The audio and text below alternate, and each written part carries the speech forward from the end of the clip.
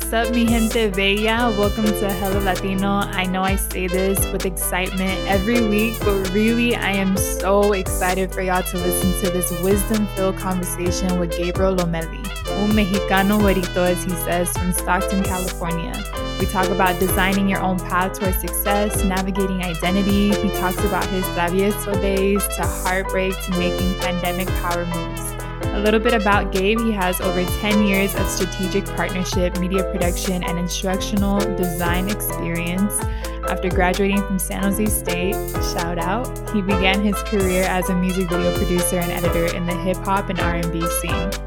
Upon completing his master's program at Stanford University, Gabe joined the lecturing team at the School of Design at Stanford University while operating his own media agency, producing videos for Silicon Valley's top tech companies. Currently, he's an account manager on the creative media strategy team at LinkedIn and volunteers his time speaking to students, sharing tools and strategies that have helped him uncover hidden opportunities and intentionally design his academic and professional career path. Que disfruten esta conversación.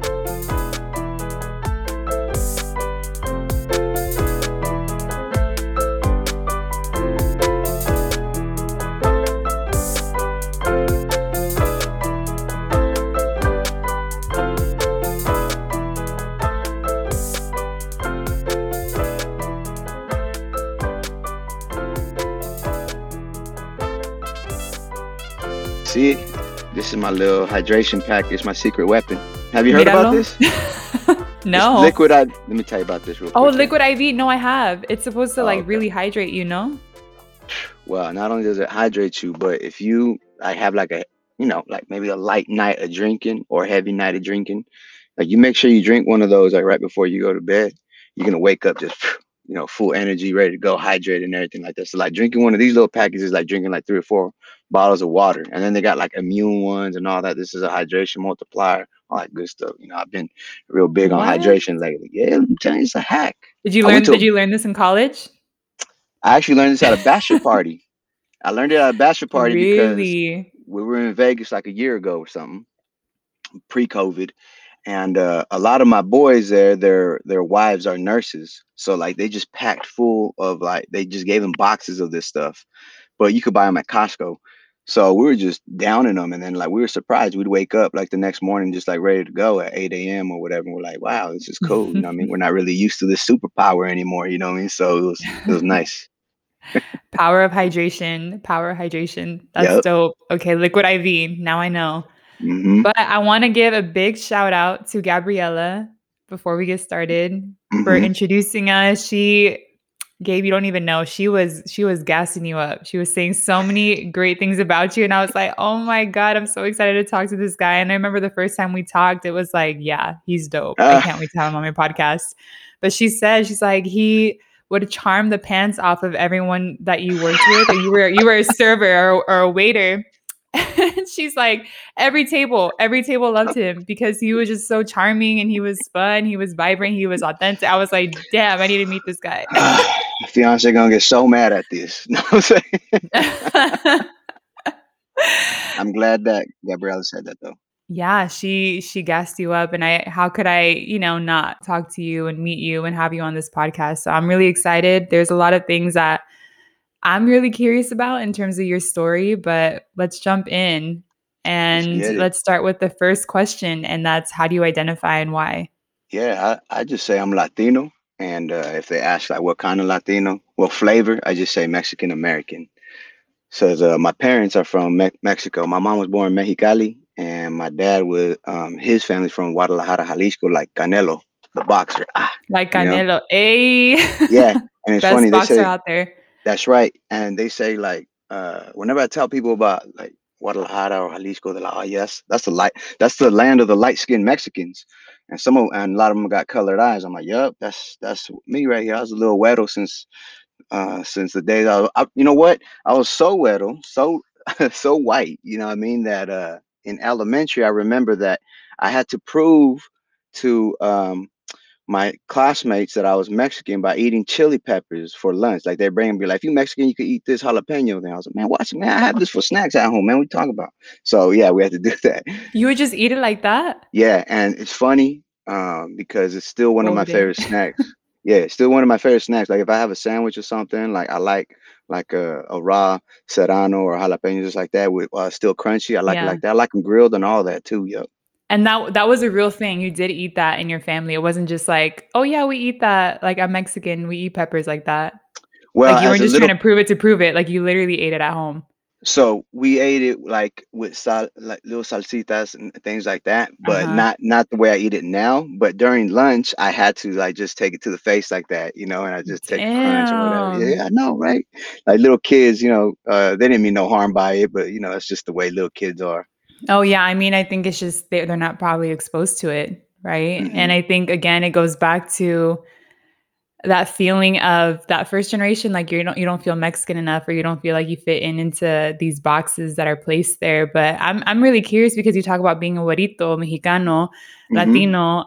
How was that navigating your childhood? You mentioned it briefly right now with the chili pepper, but let's Hmm. jump into that story of navigating being light skinned, being Latino, Yeah. and having all your sazon and your flavors, but also looking a certain way to the public eye, right? Yeah. Yeah. I mean, it's something that my perspective on it changes in every phase of my life. I think I think now that I'm older, I embrace it. I've always embraced it, but I think I embrace it even more. I mean, now um one theme that I saw like in every phase of life, whether it's in elementary school or in high school or in college or even now, as a professional, I've noticed that I always felt like I was a little bit behind or always underrepresented, right? Like they always give us the statistics. Oh, blacks and Latinos are make up this much amount of, this course or of this university or of this tech company or whatever the case is. So I want to say it was like it's not a foreign concept to me. It just seems familiar now. So you're always like, oh, this been the case my entire life, the situation my entire life. So I'm always ready to, show up and show out. You know what I mean? Mhm. I think I was just kind of bred for that or trained for that at a young age. When I was a little boy, my first language was Spanish. And remember when I went to, and I didn't even start speaking until like I was 4, so I was already like miles behind already, like full sentences at 4. So when I went to kindergarten, um, I really wasn't that great at English, and because of that, they wanted to hold me back like a grade or two because back then, they didn't really have like strong ESL classes or pathways or anything like that to help you out with that. And I went to public school. I'm originally from a place called Stockton, California, and I, it just wasn't a lot of resources. Well, at least at the school that I was at, so they wanted to hold me back. So what my parents did is that they switched the language at home from Spanish to English so that I could get caught up. So I didn't know it at the time, but and I did. I picked it up quickly, and I got to advance and all that, and I got to, I was placed in all these cool courses uh, like gifted and talented education or something like that. They put us in advanced math, and it was just weird. We could get into that a little later, but it was weird to like be separated from everybody else in the classroom with them seeing you being separated. You know. Wow. Anyway, I look back at it, and there was a point in my life, probably like in my teens, where I didn't really want to speak any Spanish, and I just didn't have a lot of practice in it. And if I had the choice to speak Spanish or English, I would go with English every single time. And so what ended up happening, I got really rusty with it. I was like the Tin Man. I couldn't even, like if I had to speak Spanish, I was just like struggling through it, like, And now I look back and I'm like, why is that? Why was I feeling like that? And I think a part of it, like subconsciously, made me feel like if I speak Spanish, they're gonna look at me a certain way. They're gonna think that maybe I'm not as educated, or maybe I'm not, I'm not at the point I'm supposed to be, or maybe I'm exposing myself to some a part of me that I don't want them to see, or maybe maybe I'm just gonna be held back. Maybe because at the beginning of my education, that's what I was exposed to. That was my experience with speaking Spanish and not being able to speak English, and I carried out. Now though, whoo, you better believe I'm doing everything I can to take that back. You know what I mean? I said, nah, that Yeah. was my first language. Hey, and I got real quick, I gotta give a shout out because the more I talk about this, first of all, most Latinos that I talk to, they have many of them have the same problem. And they're like, look, I can understand Spanish. My abuelos or abuelitas, puro español, But me, I was like, Mm-hmm. man, like I don't practice it enough, so I don't feel comfortable talking about it, and I'm afraid to practice with my family or my primos or primas because I feel I get embarrassed, and they're just gonna make Mm-hmm. fun of me. They're not even gonna help me, right? So what do? Mm-hmm. We go take. Oh, I'm gonna go take Spanish in high school then, right? I'm gonna take a class. What happens? We're too advanced for that class because they're like, the casa verde, el gato, and it's Mm-hmm. like, what, man? We already know all that, man. Like, and so like, oh, put them in Yeah. the advanced classes. Then we get into the advanced classes, lost. I'm like, man, this is like Shakespearean Oh my Spanish. God, You know what I'm saying? retweet, because I took they put me in Spanish for Spanish speakers, right? Because I tested advanced. And then I got in that class and I was like, ¿qué es esto? Like, I don't know any of this. I was like, what's Alguien ayúdame. pretérito? All of these, like, I don't even know. And Yeah, it was so funny because I got a B in Spanish. And I was like, it was forever a joke in my family. They're like, yeah, how'd you get a B in Spanish for yeah, Spanish speakers? I was like, y'all don't understand. Okay, this is yeah, Spanish, like de español, los españoles, like that's what we were learning. It's like I don't yeah. speak They like wanted me to that. speak. They wanted me to speak with an accent and not pronounce my s's. Like, yeah, from like the. And I'm like, Not look, pronounce my look. S's. I'm like, Yeah. check this out. I'm not trying to write a research paper. I'm trying to order my food in Spanish and chop it up with la familia at the carne asada. Can we do that? Right? Yeah. They couldn't do Yeah. it for me. Yeah. But I found something. My goodness, I feel like an evangelist though. Apparently, there's like two or three websites that you can go and you could pay like $5 or $6 for like an hour with a tutor from the country. You pick the country. I want to learn Mexican Spanish. I want to learn Spanish from Nicaragua. I want to learn Spanish from Venezuela, wherever it is. You find a tutor from there, and then just go on here like a Zoom call or something, and then they meet you at where you're at, and you practice, and they correct you along the way. Boom, been the best thing I've ever done. I just do like little 30 minutes with them here and there, and then you get to pick your teacher, and I'm like, man, I gotta go chop it up I with didn't folks know and everything. that. Oh my goodness, and it's cool Wow. What are the because websites? I want to know. And the one of them listeners, is it's good for them to know. yeah, because I know that I know for a fact that there's a whole group of Latinos out there, first, second, third generation, that have this very same insecurity and don't know how to fix it. Mm-hmm. And probably tried many Mm-hmm. times. Oh, I got to read this book, or I need Babbel, or I need whatever other app. I'm like, look, the only way to do it is you got to speak it, you got to practice it. That's the only way, and you got to look dumb, and you got Yeah. to sound dumb, and you got to get corrected, and you got to be able to laugh at yourself. If you're able to do that, you're gonna be fine. It was the first one is Verbling, so like verb, like the like a verb, verbling.com, and the other one I like this. I like the name of it. It's called Itaki. Itaki. Itaki. I Yeah, yeah, Itaki Taki, right? No, it's just called Itaki. Itaki. Oh my God. Do me a favor, check it out when you can, and you can see because like it's so dope, and it's not just for Spanish; it's for any language. So you want to learn Italian, Japanese, Chinese, whatever, they got it there for you. Yeah, no, I mean this is a real struggle. This is a real struggle. I think for me, I talk about this with my brothers all the time because I grew up mostly with my parents. I'm like by far the youngest, so I spent the most time with them, and I'm spending the most time with them now.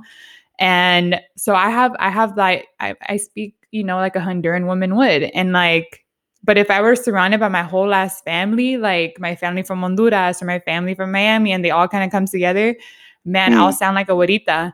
And it's Hmm. so funny because I'm like, I'm always gonna get picked apart because I be dropping Spanish in like regular conversations with people who don't speak Spanish, and they're like, "Look at you, Latina ass." Hmm. And then I speak it at home, and they're like, "Ah, se te está yendo el Yeah, español," like or yeah, they would like say yeah, like, "Oh, you don't really say this anymore. You yep, don't like know how to say this and hmm, that," or I got my sentence like whatever wrong, and I was yeah, like, "Damn, I'm just like." yeah. I seen something the other day that was like it was a tweet that said my biggest flex is speaking two languages, yet I cannot speak in either language. It's like you lose both. I love that. Hey, Like, I yeah, love. you can't even speak both. I'm like, that's my everyday struggle. I'm like, I literally work in communications and I write Well, for a living, which is just so yeah. funny. Well, that's what I love about it is because I think I mean the insecurities creep up on you quick, and you're like, man, I got to get this Spanish, right, or I have to have it, Mhm. 100%. That ain't even true because I don't even speak English the right way, and Yep. I'm able to like poke fun of myself even when I'm in like corporate meetings and stuff like that. If I say something wrong, I've just learned like it's part of public speaking. Like if you're able to laugh at yourself, straight up, that's a superpower, and you're like, oh Mhm. man. And then I've been in presentations before and like sometimes I send out words out of my mouth with a prayer, like, dang, I hope that's the right word. And then I even stop, be like, hey, real quick, was that the right word? Hey, could somebody Can somebody Google that for me? Sometimes I say I Sometimes can't tell if I'm it making them up or sounds right. Like, sometimes it just yeah. feels like a right word. You're like, "Yes, I think this Yeah. is it." Oh my god. One thing that I think about, and I'm curious about what you think and what if you've been thinking about this, but one thing that I kind of hold so deeply for me is like I want to pass down my culture and language to my future generations, you know, to my own Mhm. kids and like have that be part of my family because I've seen people in my own family where the kids start to lose their Spanish to the point where they don't Yeah. even understand it. Yeah. And that made it my priority to like really master like at least Spanish to a point where like my kids can speak it, you know. Again, I'm like might change later on in life, but I always think about how can I really preserve this culture because first generation has an interesting story, right? Our parents are from the country, they have strong ties to it, they like that's how they raised us, and it's like we Yeah. have an interesting dynamic because we have both.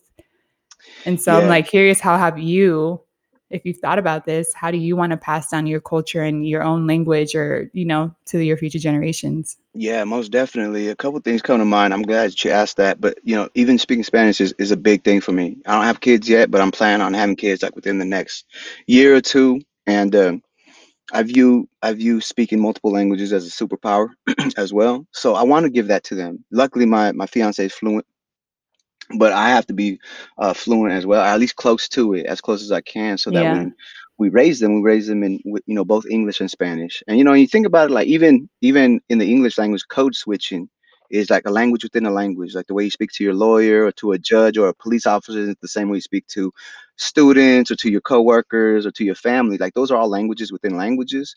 So it's like in many ways, like we speak many, many, many, many, many languages. Sometimes we speak in body language too. Either way.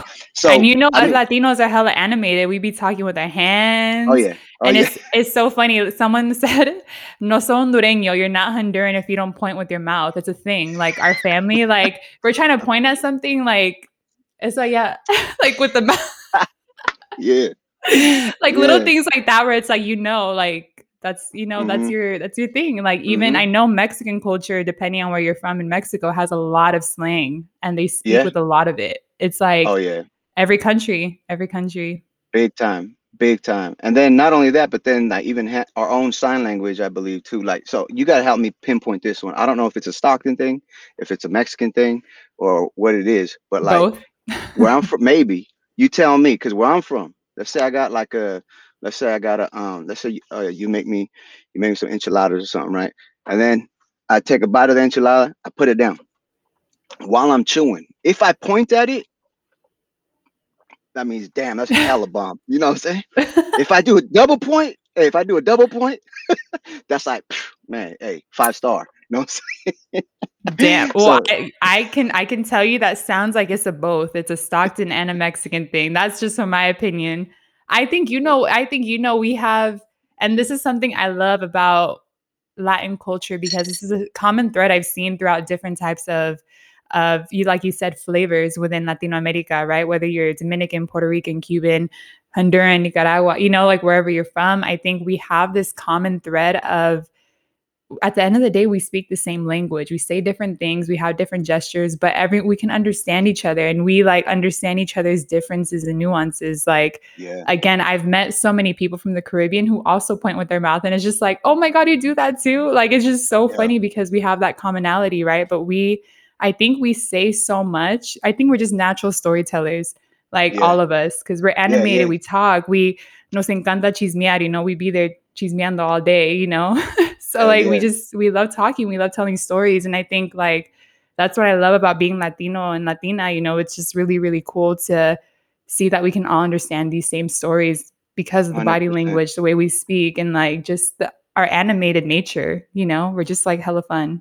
Hell yeah, 100%. I want to pass all that down to the kids. Just Yes. like the movie Coco. Oh my God, I love that movie. I mean, I just feel like everything is vibrant and exaggerated, Hmm. and that's how I feel like our personalities are. Not everybody, but like as a whole, Yeah. like hell yeah. You know what I'm saying? And not only that, but Yeah. I'm excited about something else. I talked to a lot of my friends who are Latinos as well, and we just said, hey, you know what? Like we feel, in a way, and you included too. Like I feel like there's like a new breed of Latinos like emerging, Mm. Yeah. educated, holding it down of their identity. they're professional. You know what I'm saying? They could go Mm-hmm. either way. You know what I'm saying? Like wherever, like almost like chameleon. Like, hey man, we blend in, but we stand out at the same time. Like, what do you want? Like, we could speak all those languages. We could do all those things. Specifically for Mm-hmm. myself in tech, and I want to speak about like the power of like having a community or like a home base or a foundation for yourself. I got my homeboys who we do a poker night, right? Most of us are Latino. We call it lit poker night. Latinos in tech because we all work in tech, either Tesla, Google, LinkedIn, where I work, wherever the case is, right? And the importance of that is that for many first generations, students or Americans, like we don't know what we don't know, right? So we have a lot of blind spots going into like the professional realm or the academic realm. I always say like the way I navigated my own career, I felt like I was going blindly, like blindfolded, but I was just feeling around. Like all the lights were off in the house, but I'm feeling, oh, okay, this must be the kitchen. This must be the bathroom. You know what I mean? That's how I felt. And I climbed through the ranks, thank God. I started at community college in Stockton, and then I went to San Jose State. That's where I met Gabriella.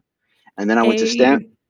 Spartans. Yeah, hell yeah, Spartans for sure. Yeah, I mean, matter of fact, everybody from lit poker night, they're all Spartans. Yeah, and then I There you went to go get go. that. That's how you know it's real, right? Yeah, and then after that, I went to graduate school at Stanford University, and then from there, I started my own business, and then from there, I got recruited by LinkedIn, right? But at every single one of those phases, earlier I said like it's not foreign. It seems familiar. Oh, okay. There's only 4% Latinos here. Oh, okay, I got you. I heard that story before. Oh, there's only this much. Oh, well, what does that tell you? Like we don't really have many resources unless we have like guides and mentors to help us with our blind spots. We're not going to see them. So guides, mentors, professors, family, somebody who's been there before, hell yeah. But there's another resource that we have, and that's each other. You know what I mean? And that's that new breed that I'm talking about. When I went to go interview at LinkedIn, you know what my number one worry was? It wasn't, hey, do I have enough experience? Do I know, do I have a strong portfolio, or am I going to do well with the interview questions? My number one worry, and I was kind of embarrassed to ask people, was what am I supposed to wear? This was pre-COVID. I was like, I don't know what I'm supposed to. Am I supposed to wear a tie? Mm. Am I supposed to be like a tech bro? Am I supposed to have a video game shirt on or something? Or how do I do it? So when we're playing poker, me and my brothers, I just asked them like, hey, real talk, how did you guys do your interview at Facebook, or do your interview at Tesla, or do your interview at Google, or whatever? And they laced me with game right there. And it's just those little things. That's not that we're not capable of doing it or succeeding or something, but sometimes it's the little blind spots that we don't have that prevents us Mm-hmm. from moving up, or from like proceeding in our career, or doing or even like taking a risk or something. But because I had that, even just a little thing, just because they're like, oh, bro, just do a little button up, just look clean, you'll be good. You could tuck it in, it's fine. Like that's probably a little too dressed up, but just tuck it in, make a good first impression. That little thing, it filled me with so much confidence. Like, hey, yeah, my boys co-signed. They're all in tech, so they know. You know what I'm saying? They know. I went and killed that interview, obviously, because now I'm there. And then I asked my manager like 6 months later. I was like, "Hey, real talk, like, can I ask you something? What's your first impression of me? Because we were out. We went on a happy hour or something." And she's like, "You know what?" She's like, "The first thing I noticed about you, I noticed that you were so sharp and you dressed so sharp. I was like, man, if this guy's sharp like that, this must be a reflection of his work and his style." I was like, "Come on, lit poker night, baby, let's go." You know what I'm Wow. saying? Yeah, yeah. So I get pumped up about Wow. that. I get pumped up about that kind of stuff. Yeah. No, that's big, because I think there's a lot of people, the code switching isn't new, right? The code switching Mhm. isn't new for us. And I think especially for first generation folks, is something that we just naturally have done since the very beginning.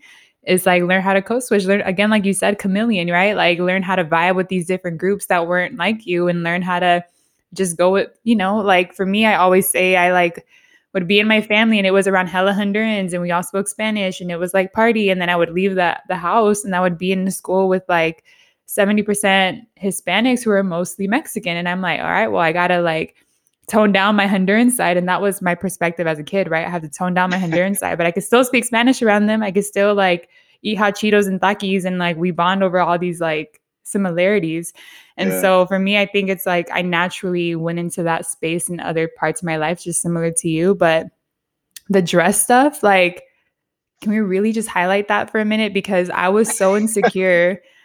Now I do it all the time. I'm like, this is part of my brand. But I was so insecure, Gabe, about wearing my hoops and my long nails and my red Mm, lipstick. I'm like, this is me. I love my hoops. I love my red lipstick and I love my long nails. Like, heck yeah. I was hella nervous to go into spaces that, you know, you don't really see that. Or maybe it's seen as ghetto or unprofessional, or it's seen as like a certain type of person, and like they didn't want to like have, you know, I didn't know if it was professional or not. And I was super insecure about it.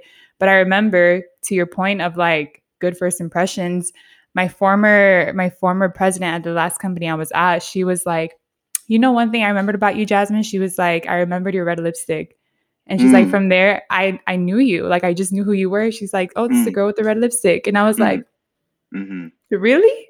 Yeah, come on. And since then, I was like, I think sometimes like we overthink it ourselves, you know, like obviously we want to be prepared because there are people out there who are going to judge the way that we look and judge the way that we present ourselves Mm-hmm. 100%, you know, but I think like I always say I'm the hardest critic on myself because like you said, we're navigating this world really blindly, right? Like there's no one to Mm-hmm. tell us like this is what you do, or this is like how to do it. Or, you know, my mom, my dad, my tios, my tias, they don't work in tech, they don't work in this world, you know. They were just like, I don't know, do whatever you got to do to get the job, like. Yeah, man, and you know that speaks so much to, and it resonates so deeply. Like these are things that we had to, and this is all still on the. It's all answering the question that you posed earlier about what we want to pass on. This is all knowledge that Yeah, we want to yeah, pass on, to say it's okay to feel like this. It's okay to be yourself. If you feel insecure yeah, or you feel out of place, that's cool. Doesn't mean you got to stop. You just got to work through it. Or here's some solution, or this is how I did it. We got to pass that on, those experiences and that wisdom.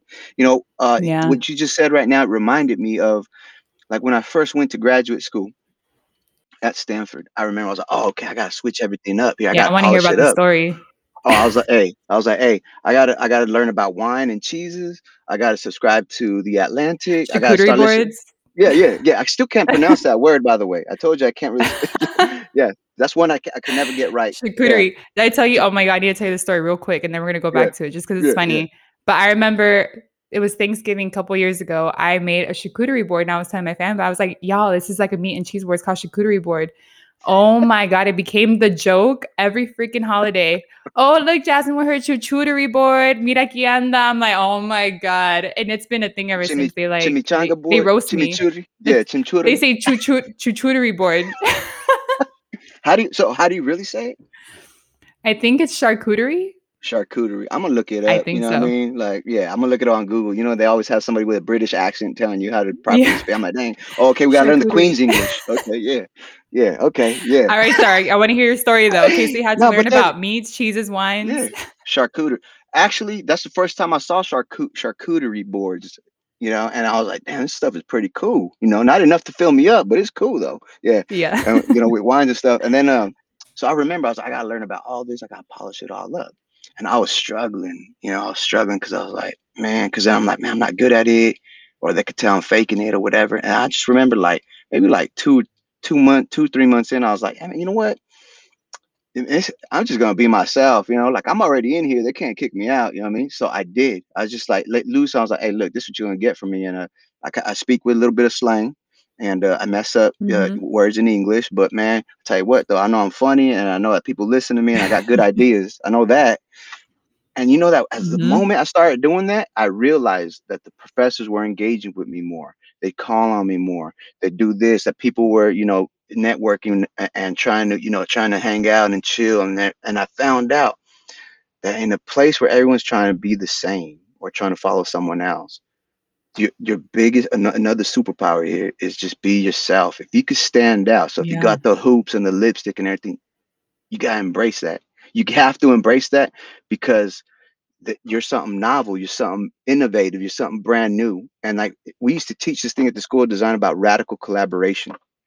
Radical collaboration means that let's say we're working on a project together and we're stuck. We can't figure out. Let's say you and I are marketers. We're trying to figure out this problem. Does it make sense to go get more marketers in the room to figure it out? Or should we bring people from other disciplines so we get new perspectives? Bring an engineer in, bring an entrepreneur in, bring somebody who works in education. All of a sudden, it's radical collaboration. And that is what we Mhm. bring to the table as Latinos. So when we're our authentic Mm. selves, so boom. No, I didn't know we were going to start preaching over here, you and I. Know what I'm saying? I didn't know we were going to do that on this I'm podcast. like, Yeah. "Damn, look at us." Yeah. But one Yeah. thing I was hearing from what you were saying, it's isn't it so, like, just like a breath of fresh air? It's so beautiful when you realize you can really just be yourself the whole Mm-hmm. time. Mm-hmm. And it's just like that acceptance within yourself is just so big where you're like, Yep. "Ooh, I don't have to keep pretending. I don't have to put Oh, this yeah. mask on. Like, I could really just be me." Oh, yeah. And like 100%. that to me, there's a moment I think everyone goes through it where they're like, it's not just like the world's accepting you, like you start accepting you. You're like, damn, I'm pretty Yeah. dope. Like, Yeah. And then all of a sudden you start seeing yourself thriving and You attracting walk and all different, you that. talk different. There's Yeah. more confidence, right? There's more like pep to your 100%. step. And I think that's something that I feel like every person I've talked to on this podcast has had that moment where they're just like, you know what, I'm different. And that's what makes me who I Boom. am. Mm-hmm. Right. Like Mm-hmm. you have Stockton and Mexican culture, you're Latino, you have Yep. all these really amazing influences in your identity. And I think everybody has their own sauce, right? Their own flavor, as you say. That's like my Yeah. new favorite thing. I'm like, what flavor are you?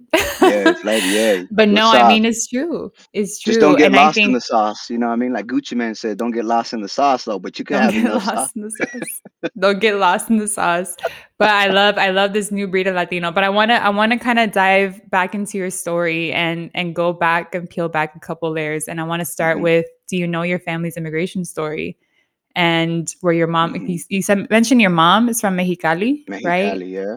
And your dad Yeah. from Guadalajara. So like, Yeah. do you know a little bit about their immigration story?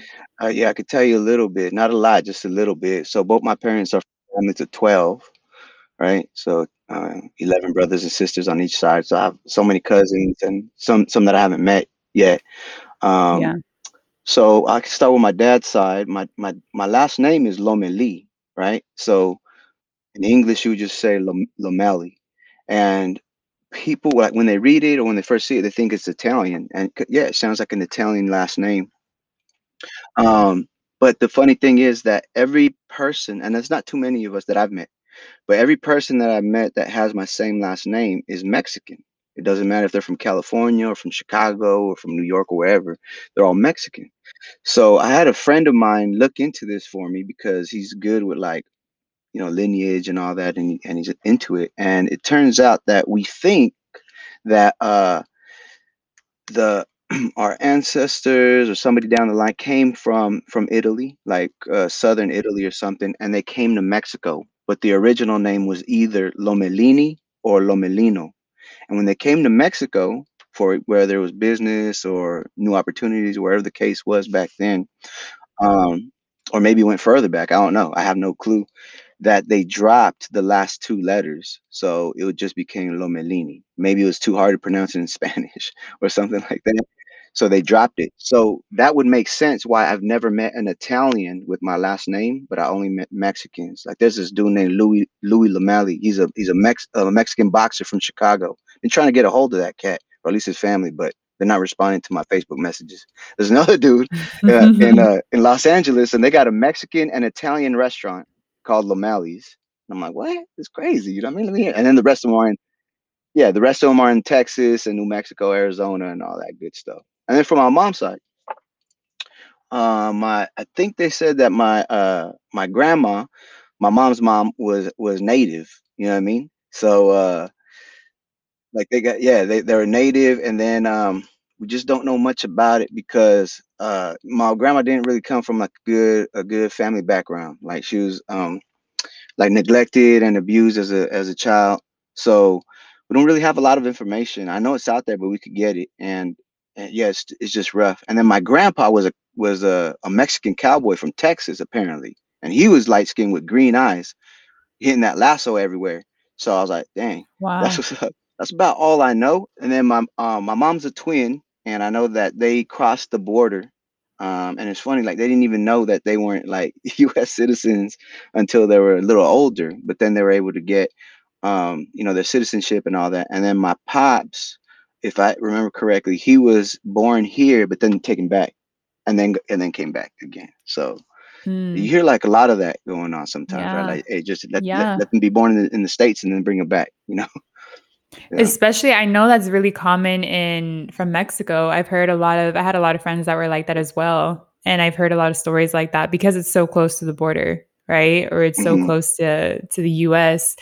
But no, I love that you touched on, without you even realizing, I think you touched on immigration and the nuances of immigrating to this country or immigrating across the globe. Because first of all, people forget. I'm like, there's immigrants everywhere, right? Like Yeah. everywhere around the world, people immigrate to Honduras, people immigrate to Mexico, people immigrate to Italy. Like they literally immigrate wherever there's an Hmm. opportunity for them.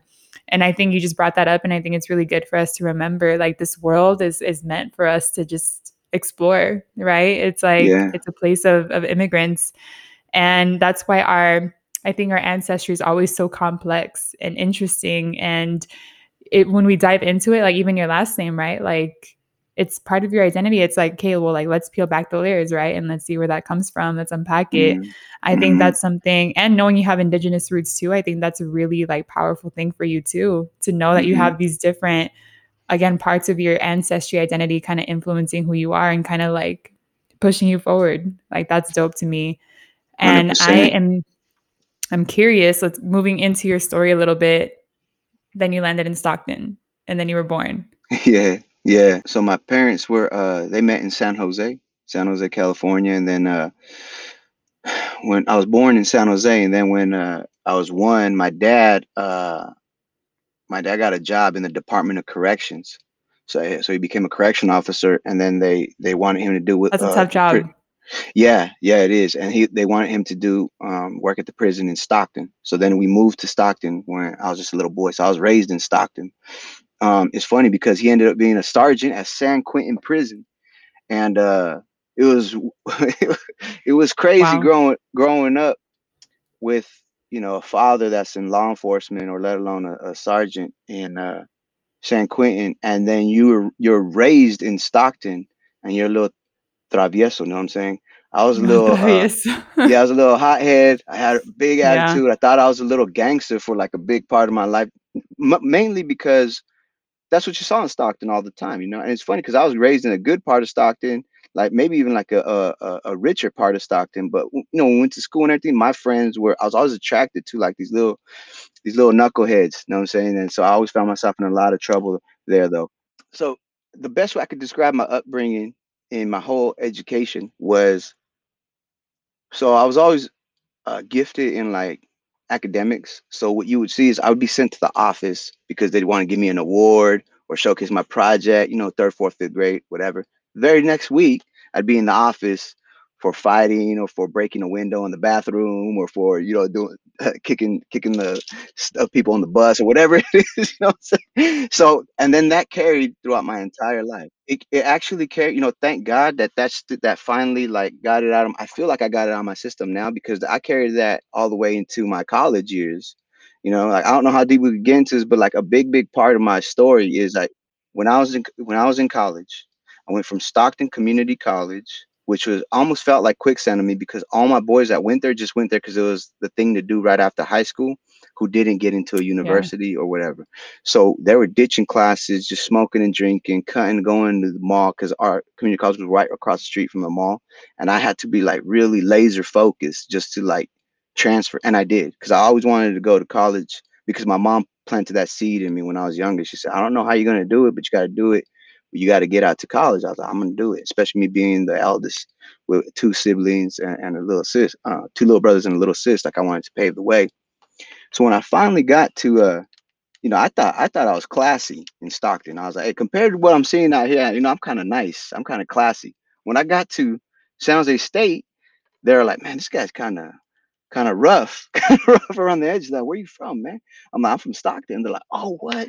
They shoot people and stab people at parties. I'm like, yeah, man, that's how we know the party's over. They don't do that over here in Stockton. I mean, in San Jose, they're like, nah, hell no, man. I was like, oh, wow. So, I still had like this demeanor about me, which was, I don't know. I mean, it was just like a persona really that I had adopted and like taken on that I had on me still. And it got me into some trouble. We actually went to a party up in Monterey. Brawl broke out, and I was I was the cause of it. The cops showed up. We all dispersed and everything. Anyway, one of the cops finally catch up, and they stop me, and then they find a butterfly knife on me. Because they found that butterfly knife on me, they took me to jail. So I was in Salinas County Jail. Now, here's the thing: when you have a dad who's a sergeant at San Quentin, and he receives a collect call from Salinas County Jail, uh, they say, "Do you accept these charges?" He's like, "Nope." Click. I just remember hearing that. I'm like, "Oh my god!" But thank God that my mama picked up on the next one, and yeah, Wow. I ended up getting bailed out. I went back. I finished my degree and everything. I didn't know at the time, but because of that mistake, it completely it completely changed the course of my career because I was automatically disqualified for a weapons violation because I thought I was going to be a youth correctional counselor. I wanted to go and, inspire the youth and everything that were incarcerated and everything. That was going to be my plan. So I graduated with a degree from San Jose State, couldn't do nothing with it because my plan was out the window now. And so even though I still had that degree, this thing I was chasing my entire life and I was supposed to be so proud of, I felt like I still had those handcuffs on me. So to me, my real graduation date was the date that we went back to Salinas and I went to the courthouse and the judge expunged that for me. And man, I get goosebumps talking about it because when he was like, "Hey man, we see these letters from your professors and these people who are validating and co-signing for you, and he's like, I would love to sign this for you and expunge this, and this ain't going to show up on your record anymore." Like, man, that felt like my real Wow. graduation day. But because I couldn't go into Wow. that route, I was forced to go another way. So I ended up working at the Boys and Girls Club in Redwood City as an after-school mentor, making like, I don't know, like $10 an hour or something, And in my house, or my pops was like, "Hey man, you did this to yourself, man. Like you're struggling right now because of your decisions. You're not gonna come back home. You need to figure it out yourself." So I was just struggling, getting by, trying to figure it out. Luckily, my cousin let me stay with them in San Jose, and around that same time, I had a girlfriend from high school, and um, it, man, not enough people talk about this, but when things go wrong, man, heartbreak is real, And Oof. I remember Mm. getting my heart ripped, like outside my. I remember like I used to have so much like confidence and energy, and I remember during that time, and it took years.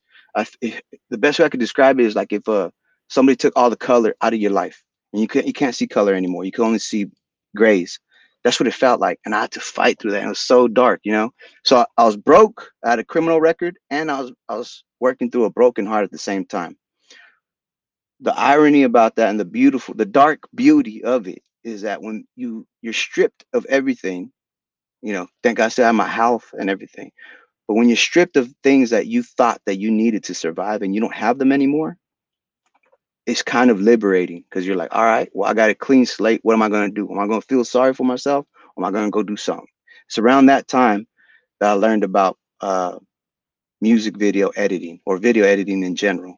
And then when I found out that that skill made sense to me and that I had access to it because I was working at the Boys and Girls Club and they had a media center with video editing software. So I had already graduated with degrees in psychology and sociology, and now I'm picking up media.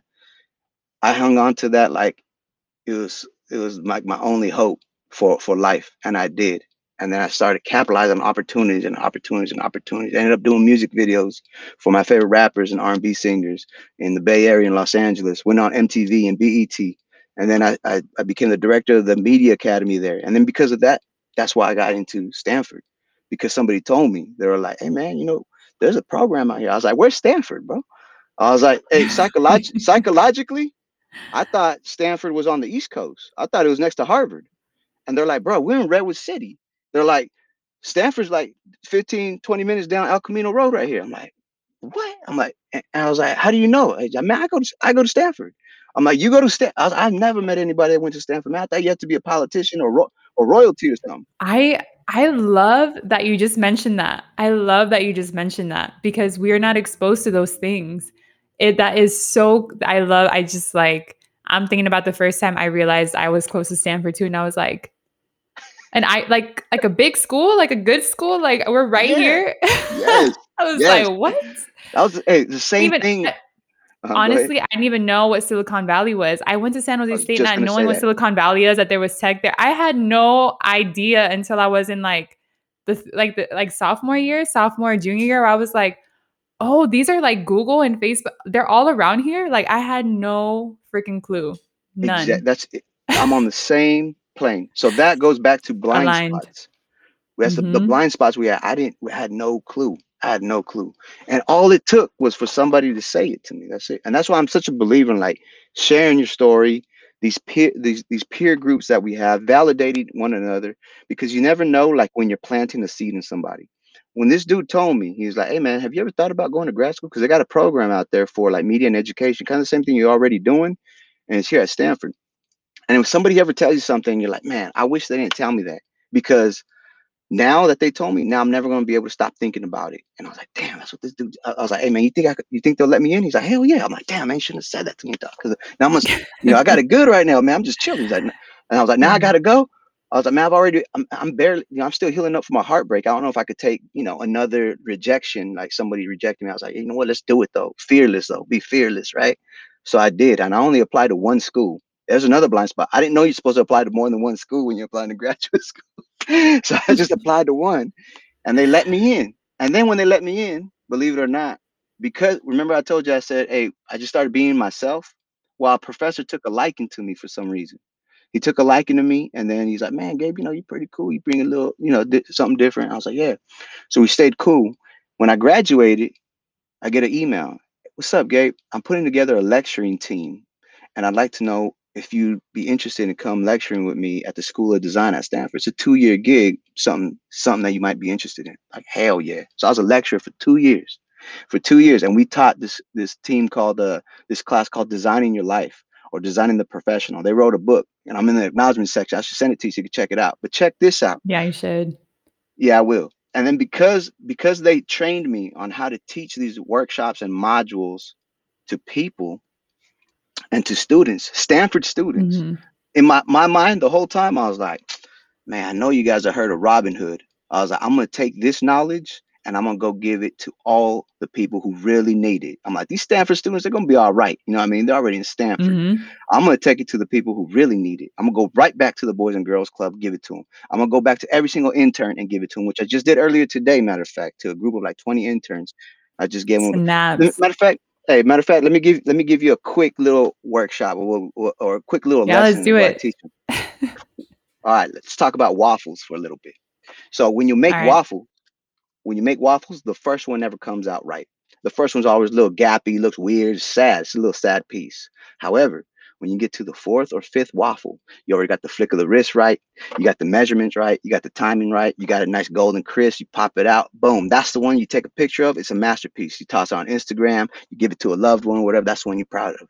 Now imagine if you approached all of your interests like that, your ideas, your projects, even relationships, something that you want to do in your professional career, knowing that, hey, you know what, the first round is not going to be the best round. My fifth one will be, but in order to get to that fifth one, I need to get to that second, third, or fourth one. I got to get through them to get to that one. So if you know that you got to mess up 3 or 4 times before you're going to get to the one that's a success, how's that going to change how you approach anything?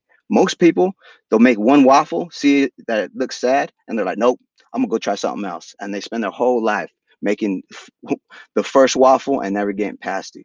So we're like, and we tell this to the Stanford students. It's like, hey, you know what? Oh, you don't know how to pick the right major?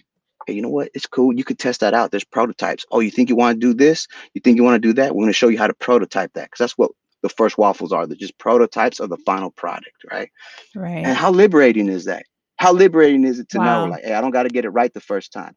I bet you the first, I don't know how this podcast started. Maybe it was something else before. Maybe it was a blog or maybe it was just some ideas. Those were all first waffles. Even your first couple episodes are first waffles. But now, masterpieces all over the place. Award-winning podcast. Let's go. You know what I mean? Yeah, Yeah. tú sabes, something like that. I didn't want to bring it up, but Dang. No, I mean, I think it's just such you know what this reminded me of? I'm not even gonna lie. The older people in my family, I'm not trying to age you, I swear. But the older people in my family would always tell us these little sayings, these little anecdotes about life, right? Like things that you're like, what does this have to relate to? You know, like waffles. Like, okay, what is he going to say about waffles? That's going to bring meaning, right, to my life. But Hmm. like, I think, my dad, my mom, los tíos, las tías, like they always do this thing where they tell these stories that you feel like, what does it have to do with anything? Waffles. Uh-huh. And it Hmm. just kind of changes your perspective. It's the simple things, right? The simple things Yep. that can carry so much meaning. And so that's what I feel like you just did right now. I feel like I was getting lectured by a tío or a brother or an older, someone that's like, listen, Yeah. okay, waffles. Right. Hey, don't worry about it. The man who taught it to me was like 60 something. So you're right. You're right on point with that. So there you go.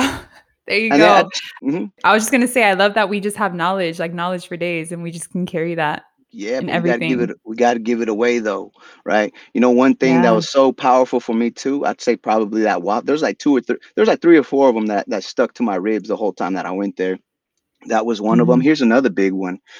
And again, I don't know if this is like a cultural thing or where I grew up or whatever, but for many of us, I feel like it's a badge of honor to wear to say, hey, you know what? I got to where I'm at by myself. Nobody helped me. Did it on my own. Mm. Didn't need any help. Whoop, whoop, whoop. You know how, I mean, if you were able to do that, amazing, right? But you know how like Yeah. damaging that is, to preach that and to say, hey, yeah, this is how you got to do. No way, no way. The thing that blew my mind was when I found out when I went to Stanford and I was around these business students and these entrepreneurs and these professors and everything and all these CEOs and self-made millionaires and stuff. All of them had coaches. They all had mentors. They all had guidance Yep. counselors. They all had everybody. I didn't even go to tutoring in high school because I thought if you go to tutoring, it means you're dumb. It means that you didn't. And how stupid is that for me to think, right? No, you go there to get better. Like that's part of the system. That's part of how you get better. So when I found out, I'm like, what? All these geniuses or like influencers, they all have somebody helping them. They're like, yeah, it's Yeah. okay to have help. And not only that, not only is it okay to have help, it's okay to ask for help. If you're struggling or if you don't know what the next move is, get out there and go ask somebody. And that's a whole nother thing I could tell you on like how to network, how to conduct an information interview. Mm. Changed my entire life Yeah. though. But just knowing that, I'm like, hey, that's another blind spot. You know what I mean? I was like, man, I didn't know. My parents didn't tell me that. We didn't know that we could go ask people to, walk you through this whole college application system and, what's the best, hey, I, Yeah. I messed up. I got into some trouble with the courts or with the law. How do I bounce back for that? They, all these people know that information. And I'm like, man, that just blew my mind. Yeah. And it's exhausting trying to do it all yourself, right? It's like really, it's a big burden to carry. And I think about your story where you said everything was happening at once. And I think of that saying, like, when it rains, it pours, going through Oh, your sheesh. heartbreak, going through, Yeah. like having this record on your, having this felony, right? Whatever it was on your record and Hmm. all these things, right? Piling up. And it's exhausting to only rely on yourself for all the things, all the healing, all the moving forward, all the this, all the that.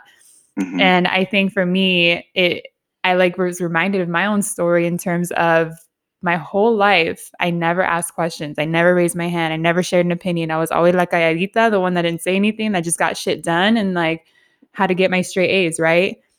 And then I got to a point where I remember going from middle school. Again, I went through a K through 8, poorly funded, in the hood, middle, like K through 8, just like terrible, terrible education. Like my textbooks are held together by duct tape. And I always say that Oh, story because people are wow. like, I'm like, if you could just imagine that, like that was my reality. That was normal for Mm. me. And then going to a high school in a different county, one of the number one in education, number one in sports, and just like a badass school. Reggie Bush went there. So like Oh, yeah. everyone knows Yeah. him. Uh-huh. And I remember going there and I was like, I felt so dumb, so dumb. And I was Mhm. like, oh my God, I don't know how to do this. I remember I got my first F that freshman year. Mm. And as someone who, again, my family, education is todo, like educación es todo, get a good education, get your straight A's, get this, get that. For me, that was a big deal. I'm like, oh my God, I got an F. I know some people were like, oh, it's just an F in high school. I'm like, no, but to me, this is big because I had gone from being the smart one in my K through 8 to now being like completely clueless in these Mm. classes where it's like new textbooks, like a lot more güeritos in the class. And I'm like, Mhm. Mhm. damn, like, Yep. y'all, I don't know how to do this. Like, I don't, like, I really don't. And I remember I asked the tutor, I was like, I need to get help. I need to get tutoring because I'm like, I literally sit in these classes and I felt like what's that saying? I'm bad at sayings too, but the deer in the headlight, right? Getting Something like that. everybody fish out of water, all that. Yeah, All yeah. that. I felt just like, what? And asking for help changed my life. I asked counselors, I asked people like more about their story. And this is why I love what I do now. But started asking people more about their experiences and their story. And I'm like, there's a whole world out here, a Oh whole yeah. world I had no idea about, and a whole world that I'm still Hmm. navigating, right? And that we're still navigating. And this is part of why I think it's a superpower. And although there's a lot of struggle with being a first generation, there's also a lot of power and the resilience and creativity that we have as Hmm. humans, as the Hmm. chameleons that you say, the new breed of Latinos who are really navigating this world that wasn't created for us. Hell yeah. Hell yeah. Yeah. That's amazing. Powerful. I was getting fired up while you were talking about that. I was just Yeah. about to get up out of my seat right here. You know what I'm saying? Yes. Yeah. Hell yeah. Honestly, I looked at your LinkedIn profile and I remember thinking, damn, this guy went to Stanford and like, oh my God, he works at LinkedIn.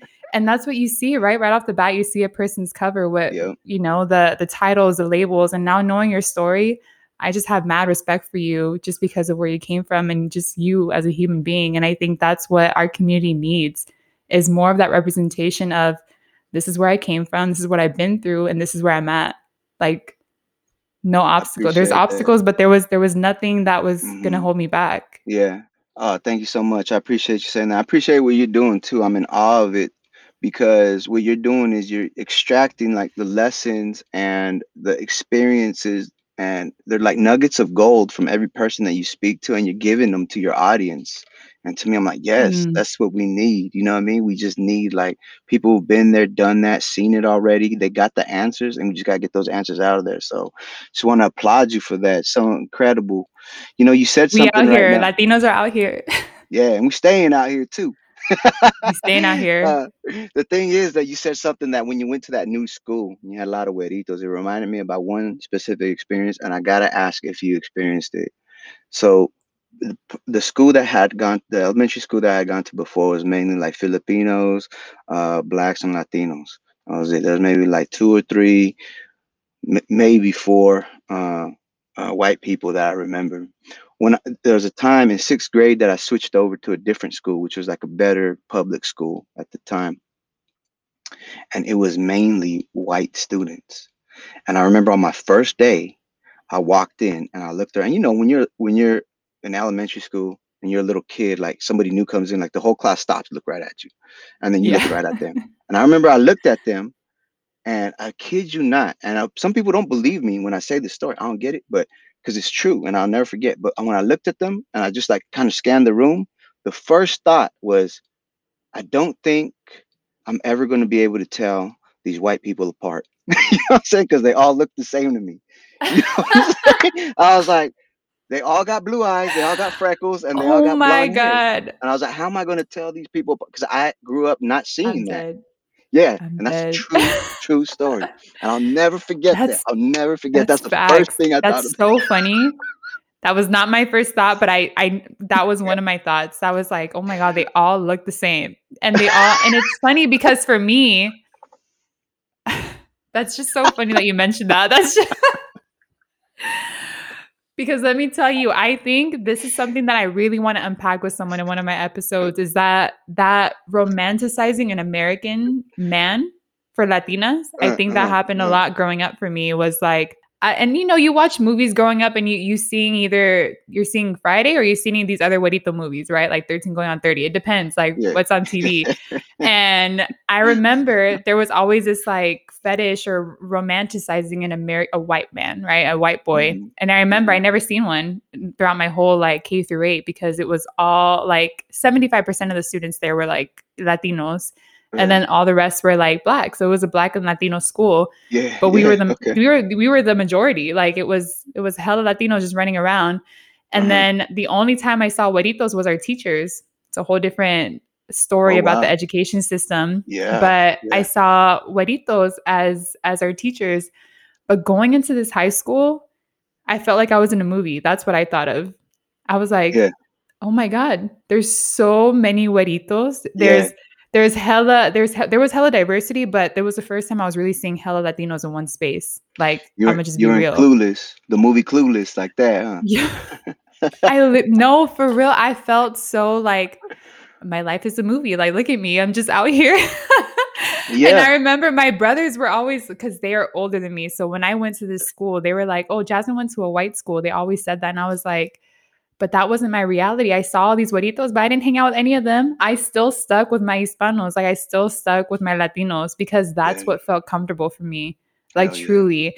And now I'm really happy that I have a diverse group of friends, but Hmm. it's so crazy. I'm not trying to sound any type of way. I'm not trying to say I've met really great people who are white, but I never found Yeah, myself in those circles because I couldn't see how we could just bond, right? right. Over struggle. Because I feel like one thing that I have in common with a lot of the people I hold really close in my circle is that we know struggle.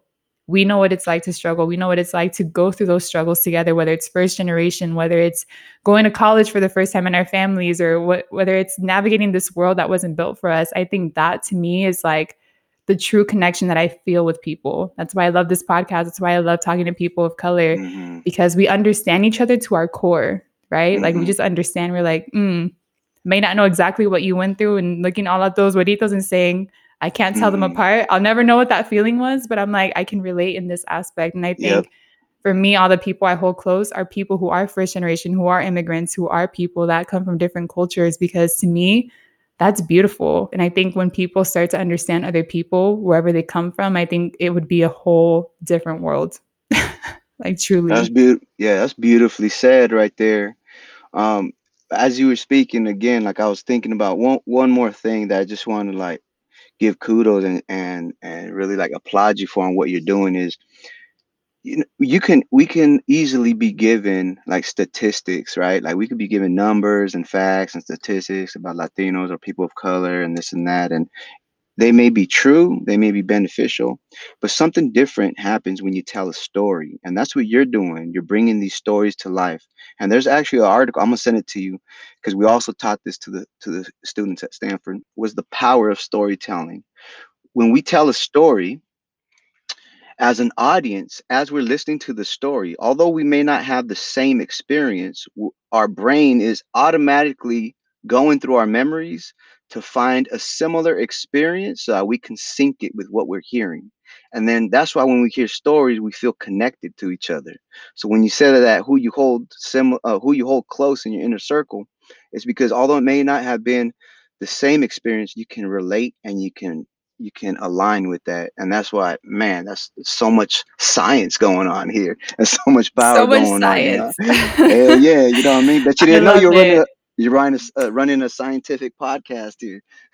I did. I Yeah. guess I didn't. I guess I didn't. I had someone on my podcast. She said something that was so that I keep in my mind now. She's like, "Oh, that was an ancestral download," and I was like, "What?" She's like, "Sometimes Boom. you just speak from the heart, and it's just like, damn, those are your ancestors just speaking wisdom through you." I And I'm like like, that one. the I like that ancestral one. download. Yeah, yeah. Strong Science, Wi-Fi. ancestors, all of it, all of it. Yeah. But I mean, Gabe, I could talk to you for days. I already know. I already knew this was gonna happen.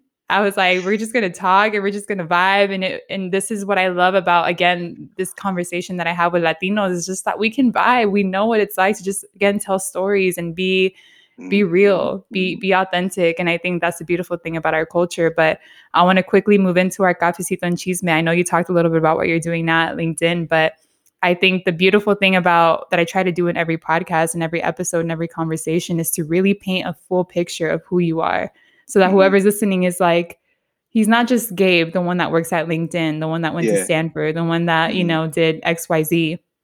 You're full human. You have complexities, you have story, you have all of these experiences that live within you.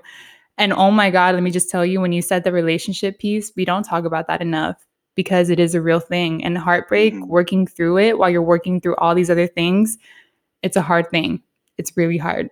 I found out that you can die from a broken heart because I had to Google it at that time because I was like, yo, I don't think I think there's something wrong. Can you die from a broken heart? I had to Google it. And they're like, yeah, you really God. can. It's called, and I was like, oh shoot, hey, I gotta get my hydration, my meditation, I gotta get my exercise, I gotta get on my program quick because I got things to do. You know what I'm Yeah. Man. saying? I just, Facts. I could laugh Facts. about it now. I could laugh about it now, but yeah, I just wanted to say that because most people won't acknowledge that that's a real thing. And that was just a relationship, and that on the scale of bad things that can happen to us in this life, the tragedies, it's pretty much on the lower end. Well, at least for me it was, because there's other things that are way worse than that can happen, like death of a loved one or a close one or a true betrayal in a marriage or something, you know what I mean? Like we don't know, but I just want to toss that out because I just feel like a lot of people don't talk about it. It's like they want to talk about like the highlight reels and stuff. I'm like, but what about those dark places? Like, you know, I know for a fact there's people going through that like as we speak, people that we know of that aren't saying nothing about it, and it's on us to like just check in. You know what I mean? Make sure. Mhm. Oh man, that is so powerful because I feel like you're right. No one talks about it. But I think I experienced the most growth as a human, as a woman during those heartbreaks, during those Mm, really rough moments. hmm. And those rough moments really made me who I am and really made me tap into that inner power that I didn't realize I had. And I Mm, think it's even you just saying this is on the lower end of things we can experience in our life. I'm like, that's rough. Like that to me is a hard pill to swallow. But I I remember know. I had a life coach. I like got a life coach because at one point in my life it was the same situation for me where I felt like everything in my life was going wrong. And I was Mm, like, what? What is going on? A breakup. I left my job and I was homeless, basically couch surfing. I was mm, going through so much and I was like, what's going on right now? Like mm, this isn't me. It felt like this isn't me. This isn't me. yeah. And I remember I had a life coach. I reached out to a life coach and I was like, I feel stuck. I feel numb and I need to move Hmm. forward because Right. I'm starting this new job. I'm doing this. I need to move. I need to, there were so many things in my life kind of shifting, and she told me something that I'll always remember from the very beginning. And she always reminded me of this.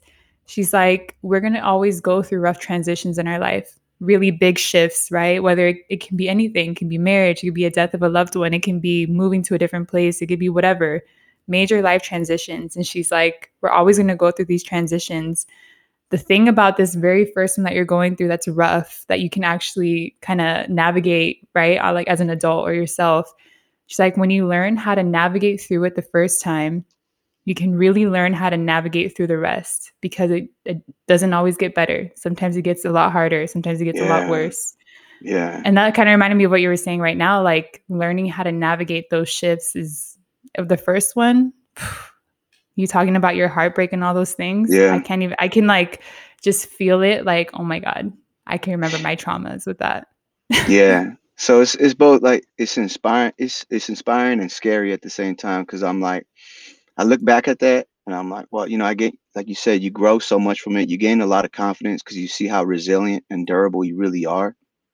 But then you Yeah. look back and you're like, damn, was that just training for like something else that's gonna happen later on in another phase? Like I don't want to, but if you do, then then that's when. God got us. That's what I always say. I'm like, God's got me. Yeah, I'm glad you said that. Hey, I'm glad you said that because really, that's what my only game plan. Really, yeah, I'm a For real. Si Christian. Dios Oh, quiere. we I talked always say that. about I'm that. like, Yeah, si Dios yeah, quiere. yeah. We talked about that, and I'm just like, yeah, you know what? That's where my faith lies. And I remember, to be real, sometimes I look back at that and I remember I was mad. I was so mad. Like I was so mad at God. Like why would you let this happen to me? I don't understand. You know what I mean? And I was like, and all of it at the same time. Come on. You know what I mean? Like I always see those posts like says God won't put you through anything you can't handle, but I wish he didn't trust me so much. You know what I'm saying? I see that when I always laugh at that because I'm like, yo, for real. I'm like, yo, there's only Damn. so much I could take. But since Yep. then, it was in my spiritual life though, uh, it helped me just like really rely and put it all in God's hands. And I remember at that time I just said, you know what? I try to do this my way, and now I'm just gonna give it to you. And I messed it. I made a big mess of things, but if you guide me, I'll do what you want me to do. And I was terrified every step of the way. I was terrified when I started to learn how to edit. I was terrified when I got my first music video gig. I was terrified when I had to apply when I started a new job as a director of the academy, of the media academy. I was terrified when I had to go to Stanford. I battled imposter syndrome, but the whole time it always went back to home base. I was like, yo, I said I would do whatever he led me. So I'm still doing it, you know? So even now, I'm just Yeah. like, I'm still there. And I'm like, yeah, I'm glad you said that because, yeah, No, that's big. all That's glory to big. God. All glory to God for sure. Oh my God, 100%. Oh, I know I could just continue talking to you. I know we got stuff to do. I know we're up at the hour, but I want to quickly talk about where you're at now. I'm glad that you are engaged to Yes, someone who is yes, fluent in yeah. Spanish. Yeah, she is. Yeah, she's beautiful. She's and beautiful too. and Yeah. oh, well, let's talk Hmm. about her. I want to know her, but also talk about just where you're at now because I think we know the dark moments in your life, right? That required a lot of growth and for you to show up and to show out, right? And say, like, you know what? I can do this. And you did. And look at you now. And I want to know kind of where you're at now and briefly talk about just not just your career, but just in life where you're at and Yeah. how, and then mention how people can connect with you. And then we'll Yeah, wrap for up. sure. For sure. And just so you know, I got time. So please don't, unless you Okay, got to well bounce, then but you don't let's got to be spill more worried. cheese then. Yeah, you don't got to be worried. You don't got to be worried about that on my end right here. Yeah. So where I'm at right now is I'm a point in my life where I believe that our life is in seasons, right? So you got like the season to, go to school, get your education, get your degrees, if that's what you did, go for that. There's a season to learn. There's a season to be still. You know what I'm saying? There's a season for transition. There's a season for all that. The current season that I'm in, thank God, I've been chasing this for so long, is to finally be financially secure. When I started at LinkedIn, I was at LinkedIn for 2 years as a contractor. Recently, like in December, I was converted as a full-time employee, which is big because that's when they recognize you as an employee of the company. You get all the good stuff, all the perks, the stock, and I'm like, cool, I could finally look towards the future and without Mm, worrying about where my next job's going to be. But I was chasing that for a long, long yeah. time. I'm 36 right now. So it just happened. And before that, I was going from job to job trying to find the security. So Mm, before I found out that I was going to get converted, I had to step out in faith, and I was like, "Yo, I'm going to propose to my girlfriend because I don't know how much longer she's going to stick around because we already been together for like 5 years or something, and I know she wants to get this party going. You know what I mean? And we both want kids yeah. and everything. Is something that we've been looking forward to. So I stepped out in faith in a COVID era. I call it a pandemic power move. Is that I proposed to her, and then a week later, I found out that I was getting converted to full time. So it was a big year for me, and Wow. again, like The in a year, alignment though. God's right, got you. right, and in a year where like so many tragedies and bad things were happening, Yeah. I was able to see some big, big wins. And on the so where I'm at right now, I'm focused on the next stage of my life, and I am getting married. I'm getting married in 3 months from now. I'm getting married in Tulum, Mexico, and which Wow. is big for us. Beautiful. Yeah, it is, and we're excited for me because I'm like, just it feels so right to be married in Mexico. You know what I'm saying? Although it's a destination and it's like a vacation for everybody, but it just feels right to be married where I know where my family is from. And Yeah. where her family is from as well. So I'm like, yeah, let's go do it. Let's go get married in Tulum.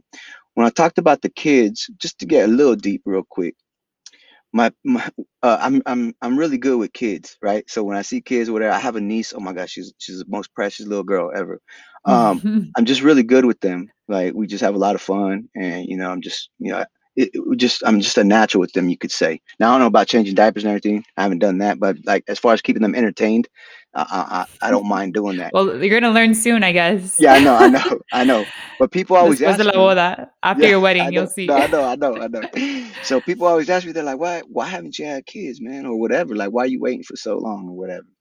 And I said, well, the truth is, I've always wanted kids. I could have had, I could have been in my early 20s with kids already and stuff like that. I was like, but I just always, I wanted to make sure that certain things were taken care of on my end, so that when I brought them into the world, those things weren't an issue anymore. Financial Mhm. stability, my spirit, my maturity as a man of faith, there's a couple of things that I just wanted covered, and now I finally feel like I'm ready.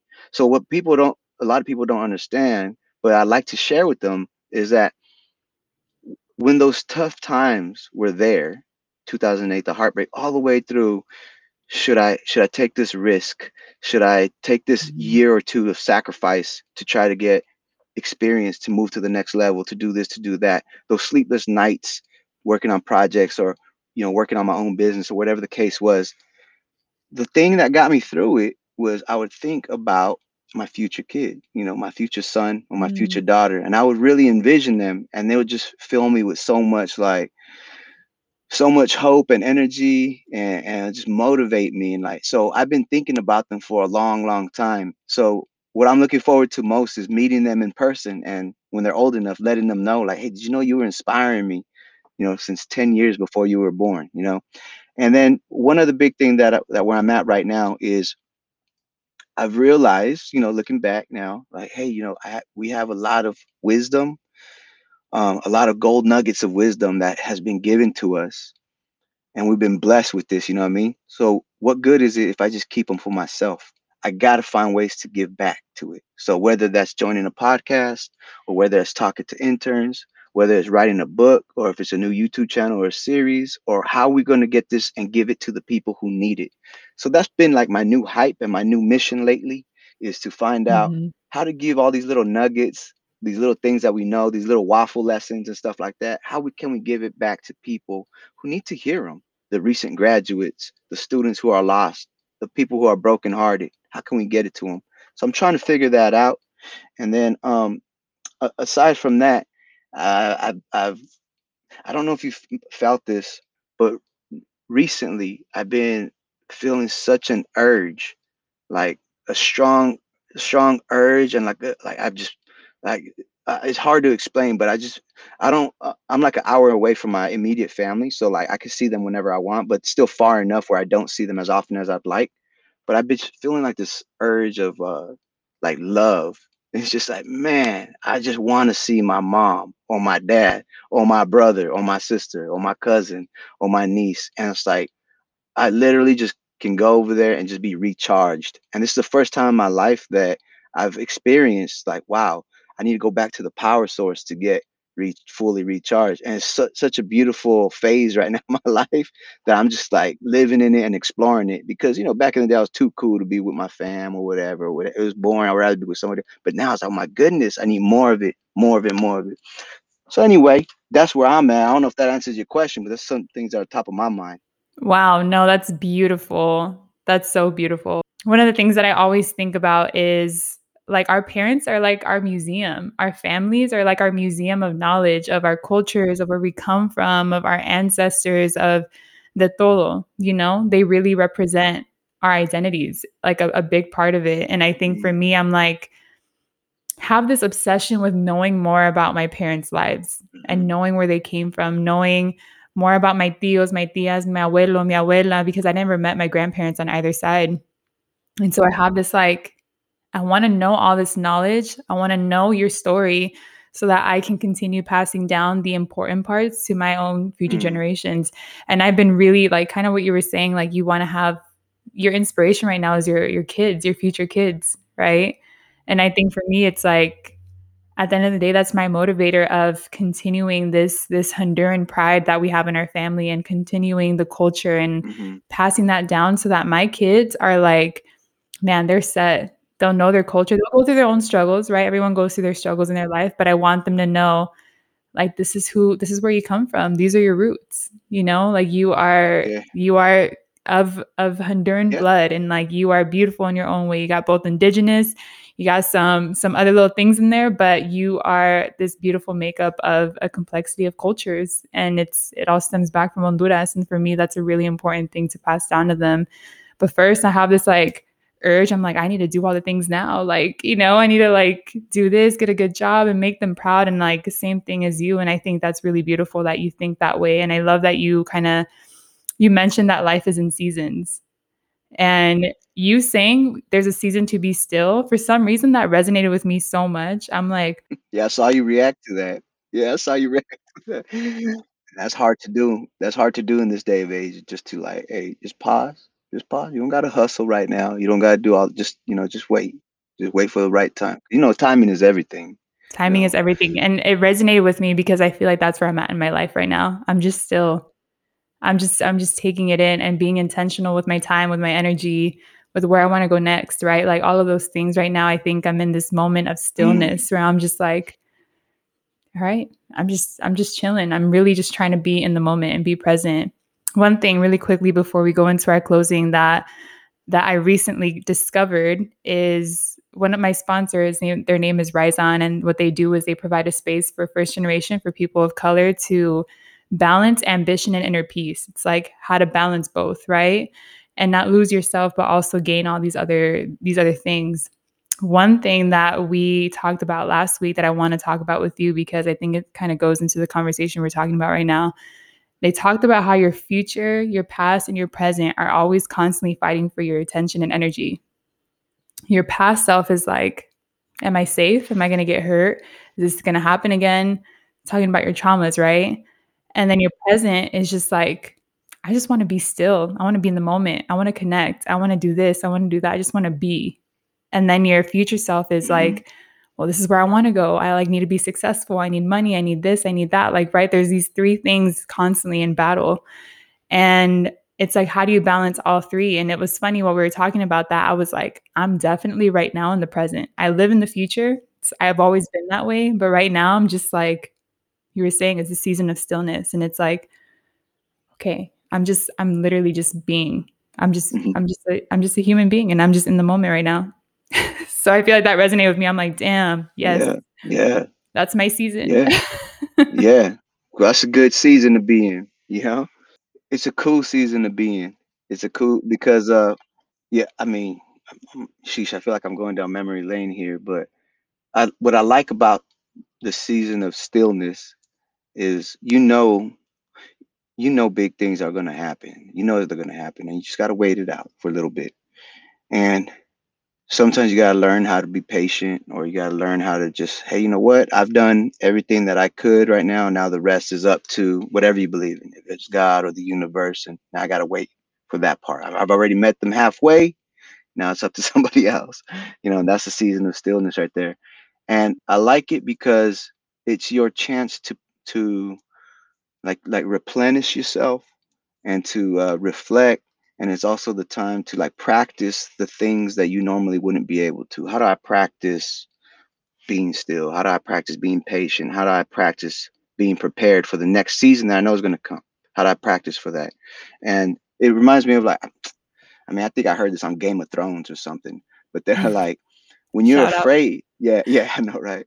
When you're afraid of something, it's okay to feel fear. A lot of people think that if you feel fear, like something's wrong or you shouldn't be doing it or whatever. It's totally cool to feel fear, but it's not a reason not to do something, right? And one way that you can hit that with the reframe is the only time that you can be courageous is when you're afraid. That's the only time you could practice being brave or courageous, right? So if you're never afraid, you're never going to have practice in being courageous. Same thing, I see like a parallel with in the season of stillness. When are you going to how can you practice preparation for the next season? The next season can hold try like obstacles and challenges, or it can hold great things, or it can hold both at the same time, but you got to be ready for that, you know what I mean? So it's like the quiet before the storm in some ways, Mm, which could be both yeah. good and bad. So yeah, I love that Yeah, 100%. 100%. And it's one of the things, and you mentioned this of learning how to practice, like there is fear there. Don't like suppress it. But one of the things that someone told me a long time ago, and I still remember it to this day, and it's like listening and acknowledging your fears and doubts, like they're gonna be there, right? It's like, yes, I Hmm. hear you, but I got this. And it's like that feeling of like, don't worry, like I got this. And that's what I do all the time. Like I acknowledge my fears and doubts. They're there. They're under the surface a lot of the time, but I always just tap into that power of like, I got this. Like Yeah. all in all, like I've been through this. I got this. I got like poder in me, I got that That's right. jefa vibe in me and everyone does. And it's tapping Mm-hmm. into that inner power that I think we all have. And I think when we tap into it, it can be really, really we're unshakable, you know? Heck yeah, heck yeah. Heck yeah. That Mm. reminds me of it reminds me of another line that I heard. I didn't even think I watched the movie. I think I just watched the preview. Which brings me to another point. Like there's so much learnings and wisdom and pieces of gold everywhere, right? It could be on a poem, it could be on a song, it could be on a verse, it could be on a podcast, it could be on a preview on YouTube, which I saw. It was a preview, and he's basically saying this guy was like, this guy was like, man, you're not even a real rock star. You're just pretending to be a rock star. And then the guy looks at him, he's like, is there a difference? And I was like, there we go. If Damn. you just pretend to be a rock star or a boss or whatever you want to be, what's the difference from actually being one? If you're already acting like one and living your life like one, and everybody perceives you as one, then you are whatever you're pretending to be. So, and that works both ways too. If you're pretending to yeah, if you're pretending to be something that you're not okay with, well, that's what you are. There's no difference from the pretending to actually be. So you gotta be mindful of that. And maybe in that season of stillness, you need to do an audit on yourself to see what you're pretending For to real, for real. And that be. and then it brought me to another point. And I'll mention Uh-huh. this and then we'll go to our closing. Okay, But we're playing wisdom ping pong here, viewers. we're just dropping knowledge, and this is beautiful though. This is like, I think, just alignment at its finest, Yeah, connection at its finest. I'm like, this is like real. It's happening right now. But this is why I have so much passion about storytelling. And one of the things that I used to do a lot, now I'm doing a little less, but I want to do more of it, is going back to first generation students, to college campuses, and helping them articulate their story or tapping into their story. oh yeah, And one thing that I think is, you just mentioned it with pretending to be, or, like, or not, you are what people perceive you. That's the power of a story, though. When you start to realize people will make up a story about you if you don't take ownership of your story, they that's will right. assume things of you. So you have to take the reins on your story. You have to tell your story, voice it, live it, embrace it, and evolve it, right? It can evolve with you. Oh And yeah. I think that's a powerful thing. And when I learned that, I'm like, people are going to make assumptions of me. Like, heck no, I'm going to tell them who I am, and I'm going to show them who I am. And you got to teach them how to treat you too, so you got like, hey, nah, this I'm a you obviously don't know how you're supposed to treat me, so let me teach you real quick. First of all, don't talk to me like that. Second of all, don't ever do that. But and Yeah, hey, right? that's The real boss Latina move. comes out, I'm like, "Oh." Yep, yep, yep, yep. And I love the power of words that you're saying like that too, because I do it all the time. At work, I say things like this. I'd be like, hey, you know what? One of my leadership skills is humor. So that's why I inject humor in my presentation. And my manager would be like, oh, okay, yeah, yeah, that makes sense. See, the little slip that I put in there was one of my leadership skills is. So I just call myself a leader. So I'm already showing you how to look at me. Oh, this guy's a leader. One of his leadership skills is this. Or like, hey, the way my mind works is I got to be super organized. So I organized this document in a flow that makes sense for everybody because I have to see it in an organized way. Boom. So what words are you attaching to my name now, to my brand? Is, oh man, Gabe's organized, super organized. Not necessarily that I really am, but that's a story I'm telling you. You know what I'm saying? Mm. So you can take Words are ownership. power. Words Oh are yeah, power. 100%, Man, we can get into 100%. that. That's why it became such a passion of mine. Is like, yeah, I don't speak the best English or Spanish, speaking bilingual over here, losing both languages at the same time. But I know there's power in words. There is power in what we say to other people, what we say to ourselves. Like, all of those things matter. But man, I could just talk for days. But let's end this. Let's close with the brindis. And what I like to do here, you have your what is it? Hydro IV, or what's it called? The I forgot already. liquid IV packet that I Liquid got from IV. Costco, and I'm so hydrated I can't even believe it. This is not an ad, you guys. This is just Yeah, it's pure not. real people, real experience. Um, all right, well, let's close this beautiful conversation. Man, I hope you feel energy. I feel energy from you. I'm like, I feel like I'm energized. I'm hyped right now. Oh But yeah, oh I yeah. want to wrap this conversation up with the brindis. And this part to me is so powerful because it's a virtual cheers. Brindis means cheers for those who don't know. And it's all about manifesting good for our Latino community. I want to give you a chance, Gabe, to say what you want to cheers to and to say what you want to manifest for our community. Oh yeah, well I just wanted to cheers to this wonderful conversation. I knew it was gonna be cool. I didn't know it was gonna be this cool. And then what I just want to put out to the community, but I'm not surprised. And what I want to put out to the community is this is a toast that I give every year on my birthday. I just want to share it right now. But I say, all the success in the world means nothing unless you got good friends and family to celebrate with. Cheers. Cheers. Salud.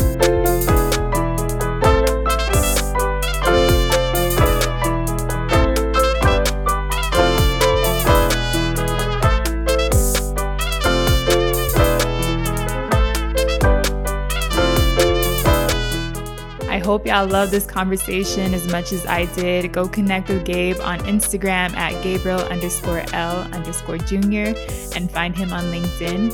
He's currently building a YouTube channel reviewing today's hottest music videos. It's called Music Video Recipe, and you can find the link in the show notes, aka the episode description. See y'all next week for more Cafecito and Chisme. Connect with me on Instagram at ojasmine4as, Twitter at OlalisJasmine, and find me on LinkedIn. And check out my website, olalisjasmine.com. Con mucho amor, tu amiga hondureña. And stick around to hear from my sponsor and partner, Chris Gates, co-founder of Rise On.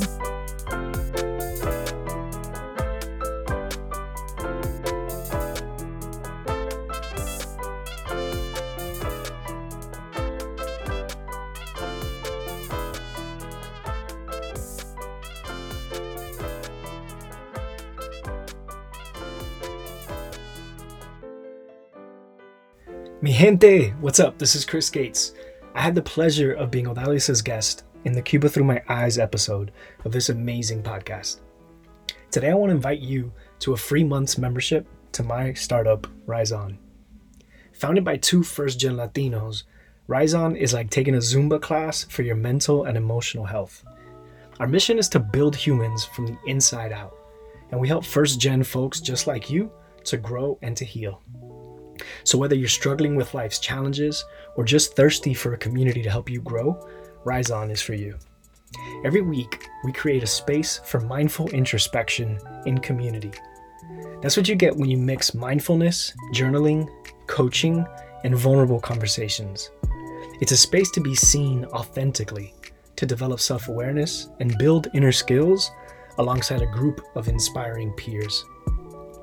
Our goal is to help you to tap into your own power consistently, to find perspective, clarity, and direction anytime you need it.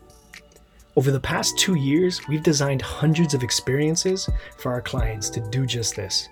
These are entrepreneurs and young professionals who trace their roots to some 20 countries. Folks who, despite being brilliantly talented and looking like they got it all together from the outside, are working through some real-life challenges. So join us. We'd like to invite every listener of this podcast to experience a Rise On membership for free for an entire month. That includes our weekly Rise On sessions, live and online, plus on-demand mindfulness content and daily community support. To activate your free month Rise On membership, visit www.riseon.life. That's RISON.LIFE. riseon.life. Mi gente, let's rise on.